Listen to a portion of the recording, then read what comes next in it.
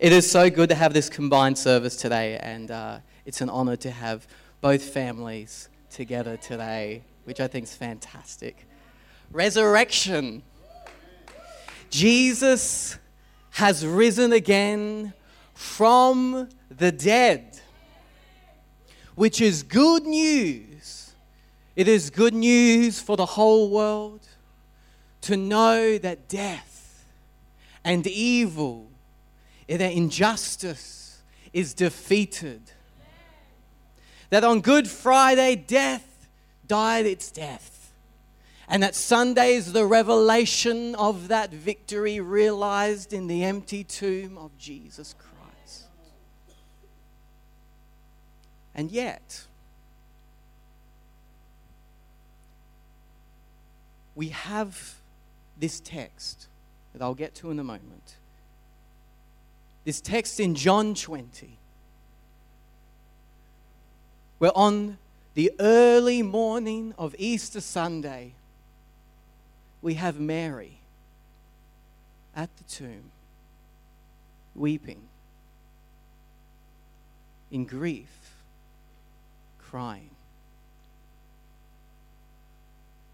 She'd not yet known that her Lord had risen from the dead.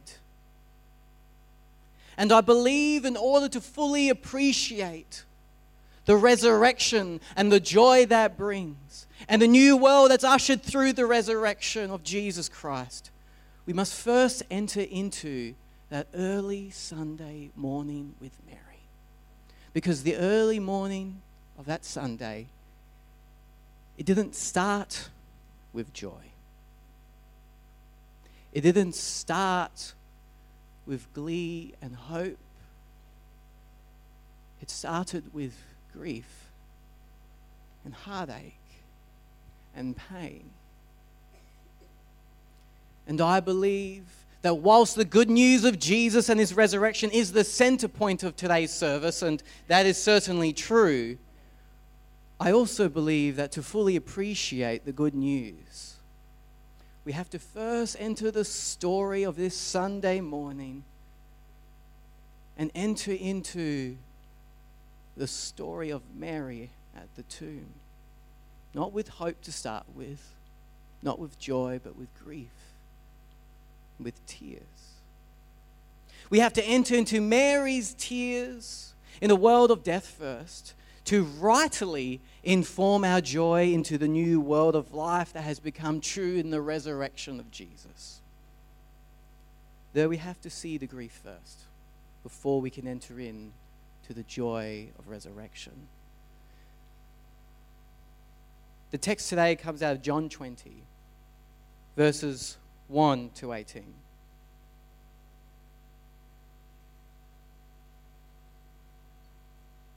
Early on the first day of the week, while it was still dark, Mary Magdalene went to the tomb and saw that the stone had been removed from the entrance. So she came running to Simon, Peter, and the other disciple, the one Jesus loved, and said, "They've taken the Lord out of the tomb, and we don't know where they have put him." So Peter and the other disciple started to run for the tomb. Both were running, but the other disciple outran Peter and reached the tomb first. He bent over and looked in at the strips of linen lying there, but did not go in. Then Simon Peter came along behind him and went straight into the tomb. He saw the stripes of linen laying there, as well as the cloth that had been wrapped around Jesus' head. The cloth was still lying in its place, separate from the linen. Finally, the other disciple, who had reached the tomb first, also went inside. He saw and believed. They did not understand from Scripture that Jesus had to rise from the dead. Then the disciples went back to where they were staying. Now Mary stood outside the tomb, crying. She stood outside the tomb, crying.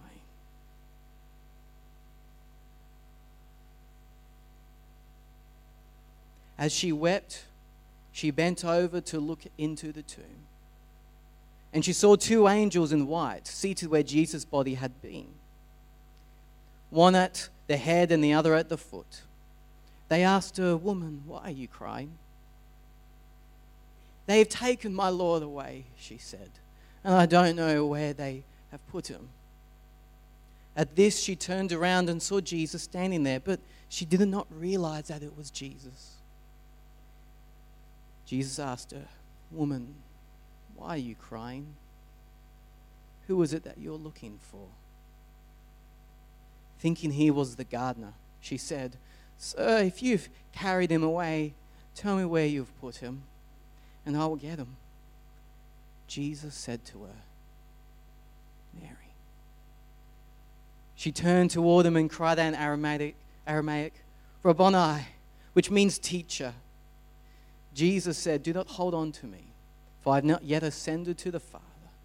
Go instead and tell my brothers, and tell them, I am ascending to my Father and your Father, to my God and your God." Mary Magdalene went to the disciples with the news, "I have seen the Lord." And she told them that he had said these things to her. Holy Spirit, I ask right now, open our minds, open our hearts, open our ears to receive what you want us to receive today. Lord, what is of you, let it stick and stay, Lord. And if there's anything that is not of you today, let it fall to the ground. And ask that your Holy Spirit move. In Jesus' name, amen. Grief gets a hold of us all. If you're young and haven't yet experienced grief, I hate to say it, but one day you will experience grief. It's a sad and perhaps morbid reality to face, but nonetheless one that we must face. That I'll be sitting around a dinner table with family and friends, and either I will see every single one of them die, or they will see me die.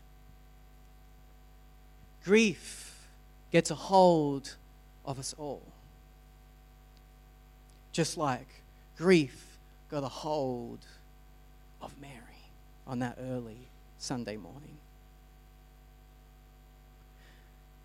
I remember 2015 was perhaps one of the worst years of my life. I had two people very close to me die in a span of 10 days. I remember being in the hospice where my granddad was on his deathbed. It was a dimly lit room. His belly huge from the cancer, the tumor that had overtaken his body. And he was in that state where he couldn't talk, his eyes were closed, you can only hear that gaspy noise that people near death's door make. And I did something I never thought I would do, because I'll be honest, I'm not really one of those people who just,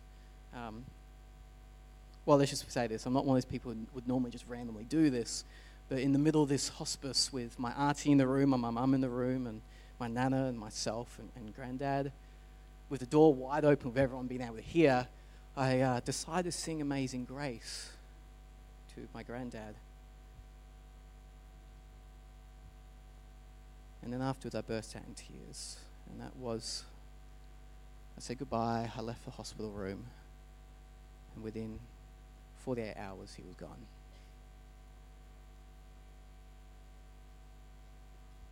Then I was at someone's house, a dear person who mentored me. And 10 weeks earlier, he'd been diagnosed with an inoperable brain tumor. And so there I was at this house with many people in this house helping out. Him also in his bedroom on his deathbed. And I remember that I was like sleeping on the couch for like 5 days. It was a crazy time. And my mentor said, who's actually here today, my other mentor, not the one who was dying, my mentor said to me, she said, "This will define your ministry." And then she also said that when we're close to death, we are on sacred ground. I remember when he died, this compound of grief in me. First my granddad, now my mentor. It's like my chest was empty, sewn up, and then sucked in like a vacuum. That's how it felt like. Grief, at some point or another, gets a hold of us all. And so here we have Mary, trotting on sacred ground, near the tomb of the one she loves.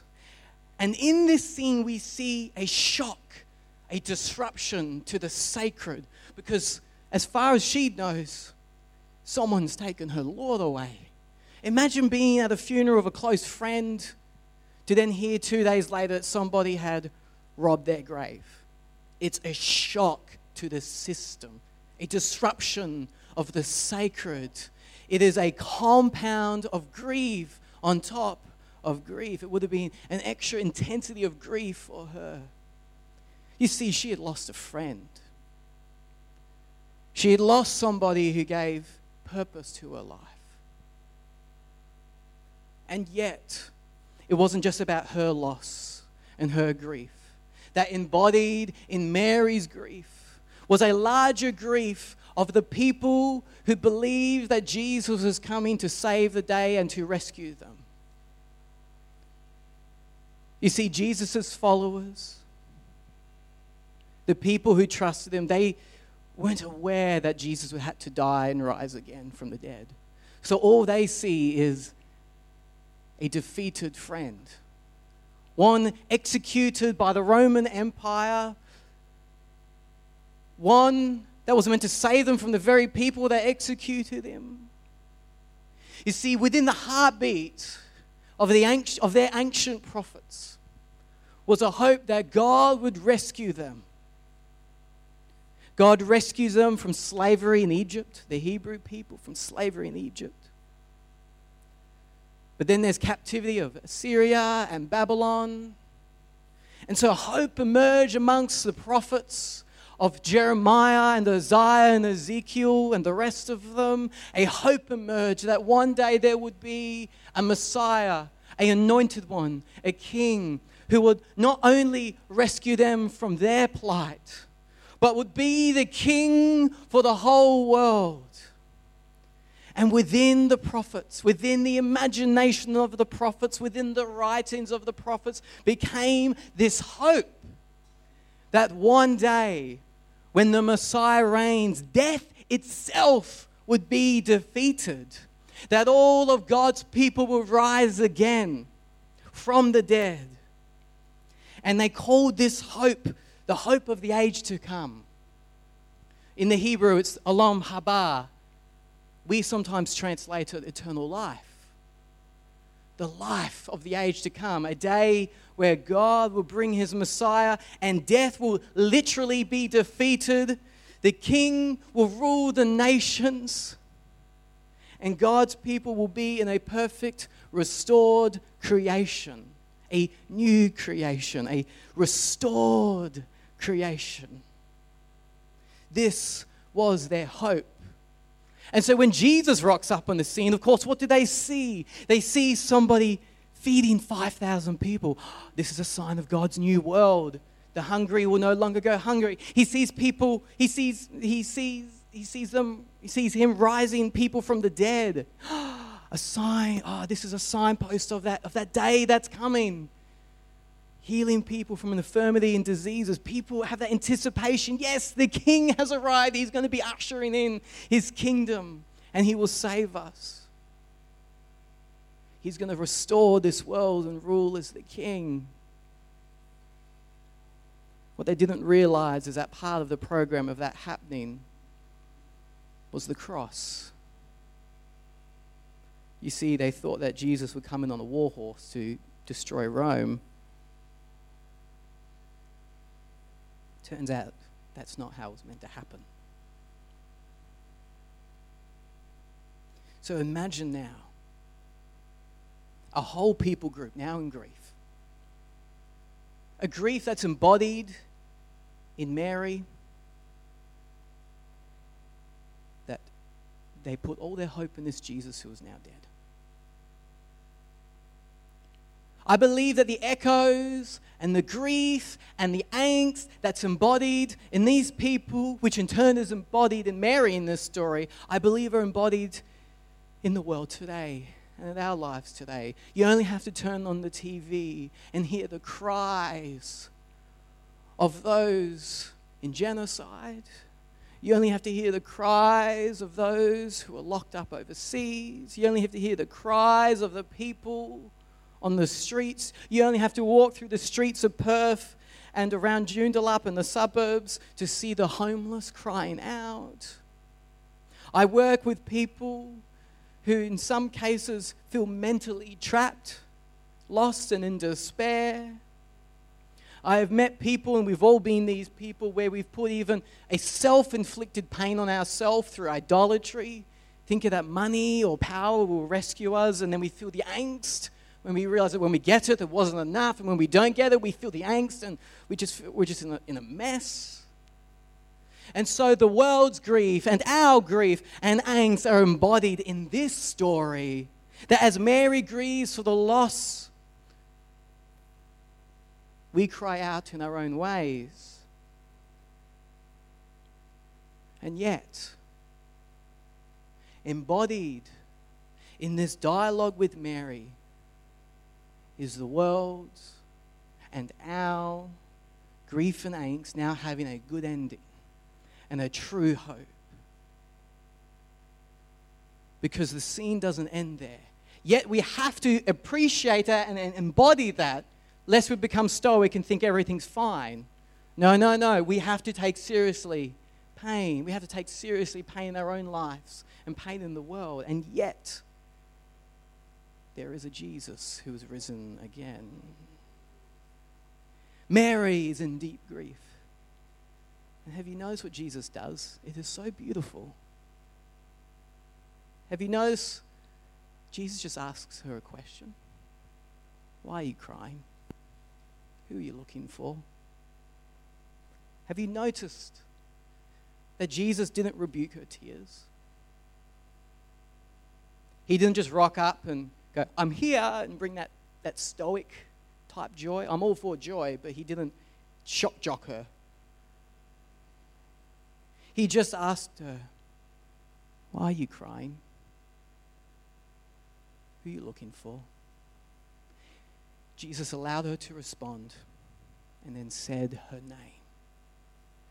Perhaps we are called to answer the question, perhaps why we are crying, to name our tears first, both in our lives and also in the world around us, so that we don't numb ourselves to the brokenness and the world's brokenness. To do that first, Jesus brings the question, why are you crying? It's a question that invites Mary to listen to her own pain. It's a question that we too are invited into. So ask yourself the question in your own pain. Why are you crying? What's your pain today? I'm crying because, how would you end that sentence? Is it no sense of direction in life? Are you lamenting because there's no time? Unhappy with the way things turned out? Trauma that's affecting you? A family member who died? A friend who died? A diagnosis? A feeling of emptiness? A lament for the world? Feeling stuck? Feeling unfulfilled? The list can go on. Now, I have a theory as to why we don't want to think about these things.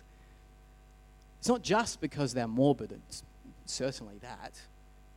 But I think deep down we struggle to focus on these things because what if there is no way out?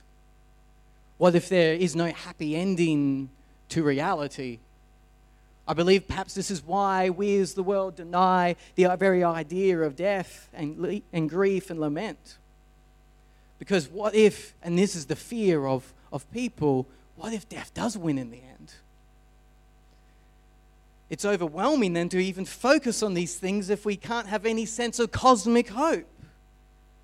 And so we struggle to focus on those things, not just in our lives, but in the lives of those around us. homelessness, genocide, mental health, existential angst, you name it. We fear that there isn't a happy ending. That even when we rightly do things that focus on alleviating the plight of the poor, and even if we do rightly in a non-stoic way, appreciate the good gift of life against the finiteness of life, something which, by the way, even our Bible encourages us to do that in Ecclesiastes, for example. However, against the cosmic backdrop of history, unless we have an ultimate hope, we can still bury our heads in the sand. After all, the eventual heat death of the universe is coming within a story of the universe that doesn't have hope. We'll all be forgotten, and there'll be no one in existence to remember anything. Eternally forgotten. So I can understand why perhaps the world, ourselves included, don't face the question that Jesus asked Mary. I can understand why we don't want to be honest with our tears, the hurts, the pains in our life and in the world around us. But we are called to first face the question that's asked of Mary first. Why are you crying? To embody the pain. And then, and only then, find good news on the far side of it. We're scared to face the question because maybe there isn't good news. But thanks be to God, we aren't just left with the question, why are you crying? We're also left with a simple response from Jesus. Mary. And her world lights up. Joy on the far side of her pain and grief, not in spite of it. There is something about the way Jesus says her name, that she knows instantly that it's Jesus, and therefore subsequently that Jesus has indeed risen from the dead. We can name and not ignore the world's grief and angst, and not name and ignore our pains and angst in our lives, because Jesus names us. For only living people can presently and verbally speak. And so Jesus speaking to Mary and subsequently to us is a sign that Jesus is alive. Jesus overcoming death isn't just a nice story. It changes everything. It says that against the backdrop of a story out there in the world that says everything is dismal and coming to an end, we can say that there is a better story, that there is a hope. Notice in the text, in verse 1, it says, the writer John says, on the first day of the week. Now, I think the writer John is doing a bit of a wink and a nudge when he says that. That's a throwback to the first day of creation in Genesis. What is John saying when he says the first day of the week here? It's the first day of the week of new creation. It's the first day of the week of the Olam Haba, the life of the age to come, broken forth in the present in the person of Jesus. And remember, as I said before, part of new creation is resurrection for all people. It's the hope that those who want to be part of God's kingdom rule on earth as it is in heaven will be part and participate in God's restored world in Jesus. So there's obviously an overlap here because it hasn't happened to everybody 2,000 years ago. We still live in a very broken world. But we can say that through Jesus, the signpost to that future, it's almost as if God's future has rushed into the present in the person of Jesus in his resurrection. That by Jesus rising again from the dead, Jesus' resurrection is an advanced sign, an advanced hope of God's new world broken forth into the present. And that, my friends, is good news. That there is a better story to reality to believe in. And there's a true story because we have a risen Christ who rises again on two solid resurrected legs. People have often said that perhaps believing in Jesus is an emotional crutch. Look, I've got plenty of friends like this, and I want to hear what they say, and yet I also want to humbly respond. We all have an emotional crutch. People who seek after power are controlled by power. People who seek after approval are controlled by approval. People who seek after money are controlled by money. Everybody has a crutch. Here's the difference, though. When Jesus rises again from the dead, he rises again on two solid resurrected legs. A crutch implies something fake. What we have in the resurrection is the affirmation that God's world has started, and that we see God's world being started in the person of Jesus. The revelation that death indeed did die its death on Good Friday, we see that in the person of Jesus, in his resurrection. And so now, for not only us, but for the whole world, there is a hope that in the end, it doesn't end in the eventual heat death of the universe, but it ends in resurrection. It ends in new creation. It ends in a world made new, a Perth, a Joondalup where there's no more homelessness, a Perth and a Joondalup where there is no more death, a Perth and a Joondalup where there is no more homelessness and no more angst, and rather we as a people loving God and loving neighbor in resurrected bodies. The very idea that Jesus rose again from the dead, it is a scandal to both the modern and ancient mind. Because after all, we know dead people stay dead. We see all around us, from the withering plant in the summer sun to the dying of a beloved friend, there is a finality to physical things. Even the biggest structures rust. Even the most powerful stars across the galaxies eventually turn cold and collapse. I've seen my pets die. I have sung Amazing Grace over my dying grandfather. I have heard the words over the phone, he is gone, of that beloved mentor. And yes, I've even killed my cactus. Turns out cactuses don't need a lot of water. The food in my fridge rots when left uneaten, and you and I are getting older the day by day. So there seems to be a pattern, death, decay, death, decay. The pattern remains the same. And yet, this is why Jesus' resurrection is so scandalous.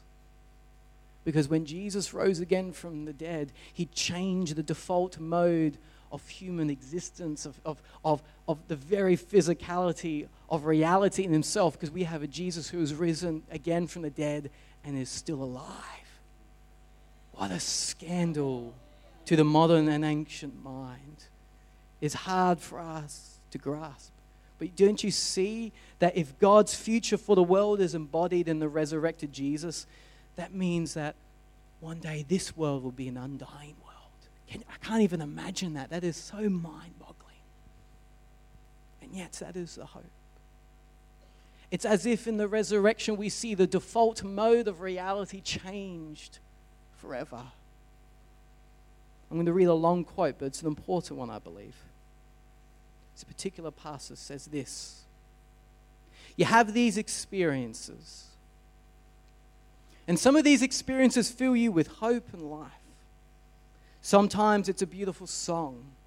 Sometimes it's holding the hand of your young daughter. Sometimes it's sitting by the bed as your grandfather takes his last breath. Sometimes it's a holiday meal with relatives. Sometimes it's a friend from school. Sometimes it's that moment at work when you get the sense that what you're doing matters. We have these moments of meaning, these moments of substance, these moments when you say, yes, there's a point to all of this. And then we have those other moments, the moments of despair, the moments when it doesn't go well, the long, cold silences. That there's a thing when the alarm goes off in the morning, you say, another day. There's that thing when you're driving to work and you say, what's the point of it all? There's that small habit that grew and grew, and now it's like a destructive pattern. You don't know what to do with it. And so what happens ever so gradually, if we don't guard our heart, is that we become gradually overtaken by this pervasive sense that there might not be a point to it. Underneath it is actually random and pointless. And so what happens in those good, beautiful, true, moving, inspiring moments, the lump in the throat, the tear in the eye, that sense of when you embrace and somebody and it feels like you're holding the universe in your hands. Those moments feel like they're just little detours and escapes of how it really is, which is cold, dark, lonely, and pointless. Resurrection is the opposite.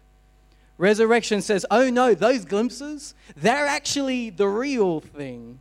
They're actually the thing that undergird the whole thing. Just that moment when that person said that kind word and ignited the whole new world in your heart. That wasn't just an aberration of how things are. That was a sign, a symbol, a glimpse, a glance of how it actually is. Resurrection says that this world is our home, that our home is good. Resurrection says that not only is our home good, but everything about our home that is wrong, twisted, broken, destructive, flawed, and failed, everything about it, whether it may be hurt, whether it may be something like cancer that is real, and however big the bruises and however much blood is on the floor, whatever it is, however real it is, and however much it broke your heart, in the end, something in a really, really, really hard to describe way, it's all temporary.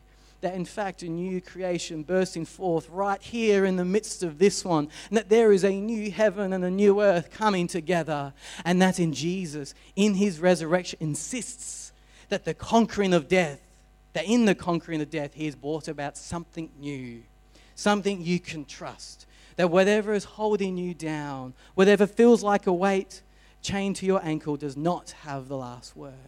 That is resurrection. And so we turn back to this sacred dialogue.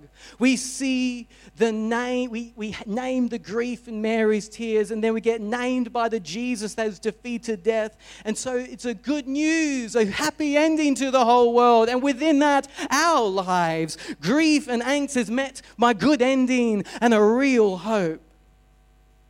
Amen. Behold, the dwelling places with God, so says the writer John in his Revelation. And he says, and he will live with them. They will be his people, and God himself will be them as their God. He will wipe away every tear from their eyes. And there will be no more death, or mourning, or crying, or pain, for the former things have passed away. My friends, to the extent to which we allow ourselves to trust in this beautiful story, this hope for creation, is the extent that deep down you'll have a hope bursting inside you. It will change everything right now. And so now, with that as hope, we can actually go out and live the gospel, knowing that the ultimate stresses and anxieties in the world won't have the final say in the end. Remember, this is new creation bursting forth from the tomb. But God's future it's broken into the present through Jesus and by the power of the Holy Spirit. But it's still there in the future. But we are called now to be people who go out into the world like Mary and say, I have seen the Lord. That we be a people who embody the good news of the kingdom, the good news of new creation, and we go out into the world and say, I have seen the Lord. That we be a people who, it doesn't matter whether it be through friendship, through relationships, through work, it doesn't matter, through the mundane to the big things, to the small things, what are ways that we can show the signposts, the glimpses of new creation in whatever we do, to live God's future in the here and the now by the power of God's Spirit. You know, it's often been said that Mary mistook Jesus as the gardener. I actually want to say that Mary was right. Jesus is the gardener. He is the one who plants the seeds of new creation and brings seeds of new beginnings into our life so that we in turn embody that hope into the world and community around us. And we have the Mary of tears like that. We have the tears like that of Mary to become watering for this new world that God is making. She is given, and notice this, she is given a calling out of response to her tears. She takes her grief of the perceived brokenness and expectations of Israel's rescue, and now seeks a ministry to her people in light of that Jesus has indeed rescued her people. Here's what I'm saying. Where does your heart break? Where are your tears, your grief? What are they? Your holy anger, your lament? Because maybe what breaks your heart is what breaks God's heart. And maybe what breaks God's heart and your heart is what God is saying to you. Use those tears as the watering for new creation. I can only speak for myself, but I'm a counselor at work, and part of my calling is to see mental wholeness in people. And actually, when I was younger, to see the angst and the heartbreak that people so mentally stuck were going through broke my heart. And to have that brokenness, so I went, right, God, what am I called to do? What are you called? What breaks your heart? Because out of that might be your ministry. Can I have the band come up? Thank you.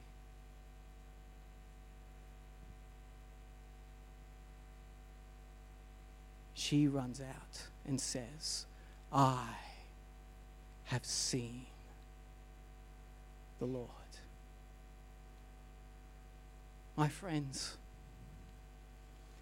you might be somebody here today who struggles with this story of a resurrected Lord. That maybe you're a bit unsure about it. Faith isn't about certainty. Faith is about trust. You aren't called to be certain. You don't have to get rid of all your questions and everything as you approach Jesus. What would it be like just to trust in this story? Just to trust. Not be certain, but to trust in this story. Like that of a trust fall. It's not called a cognitive belief fall, I have it all together fall. It's called a trust fall. What would it be like to just trust that perhaps there is an empty tomb, that perhaps Jesus is risen, and that perhaps there is a good story to all of history? How might that change your life, the way you live, move, and have your being? How might you view yourself differently? How might you view your job differently, your relationships differently, if you trusted in this story? How might your life change? How might how you interact with people around you change if you knew and trusted in this story? How might we view the world? How might we live? The whole point of trust is that you don't have to have it all figured out. There's a trust into a bigger story of the cosmos that ends in hope and ends in new creation, that we see embodied in the resurrection of Jesus Christ. My friends,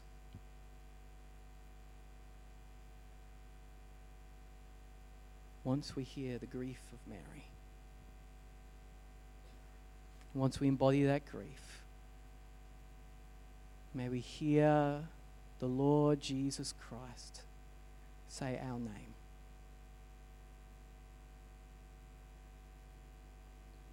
May we hear that, allow that joy to rise up in our hearts. That out of that place of grief on the far side of that pain that we have felt, that we run out into the world. And in all the many ways, whether it be through work, through relationships, spoken or unspoken, that we, in our life, say, I have seen the Lord.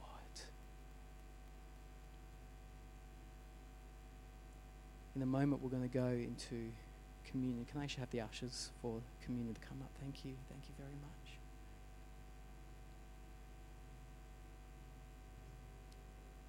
If you are somebody who's never taken communion or a bit unsure about what is communion, it's essentially a remembrance. It's a remembrance meal. And particularly on the far side of Jesus' resurrection, it's a remembrance of many of things. It's a remembrance of his death. And it's also a remembrance of the resurrection. It's a way of embodying, quite literally in your body, through bread and a bit of grape juice, to say that this is the body and this is the blood of Jesus.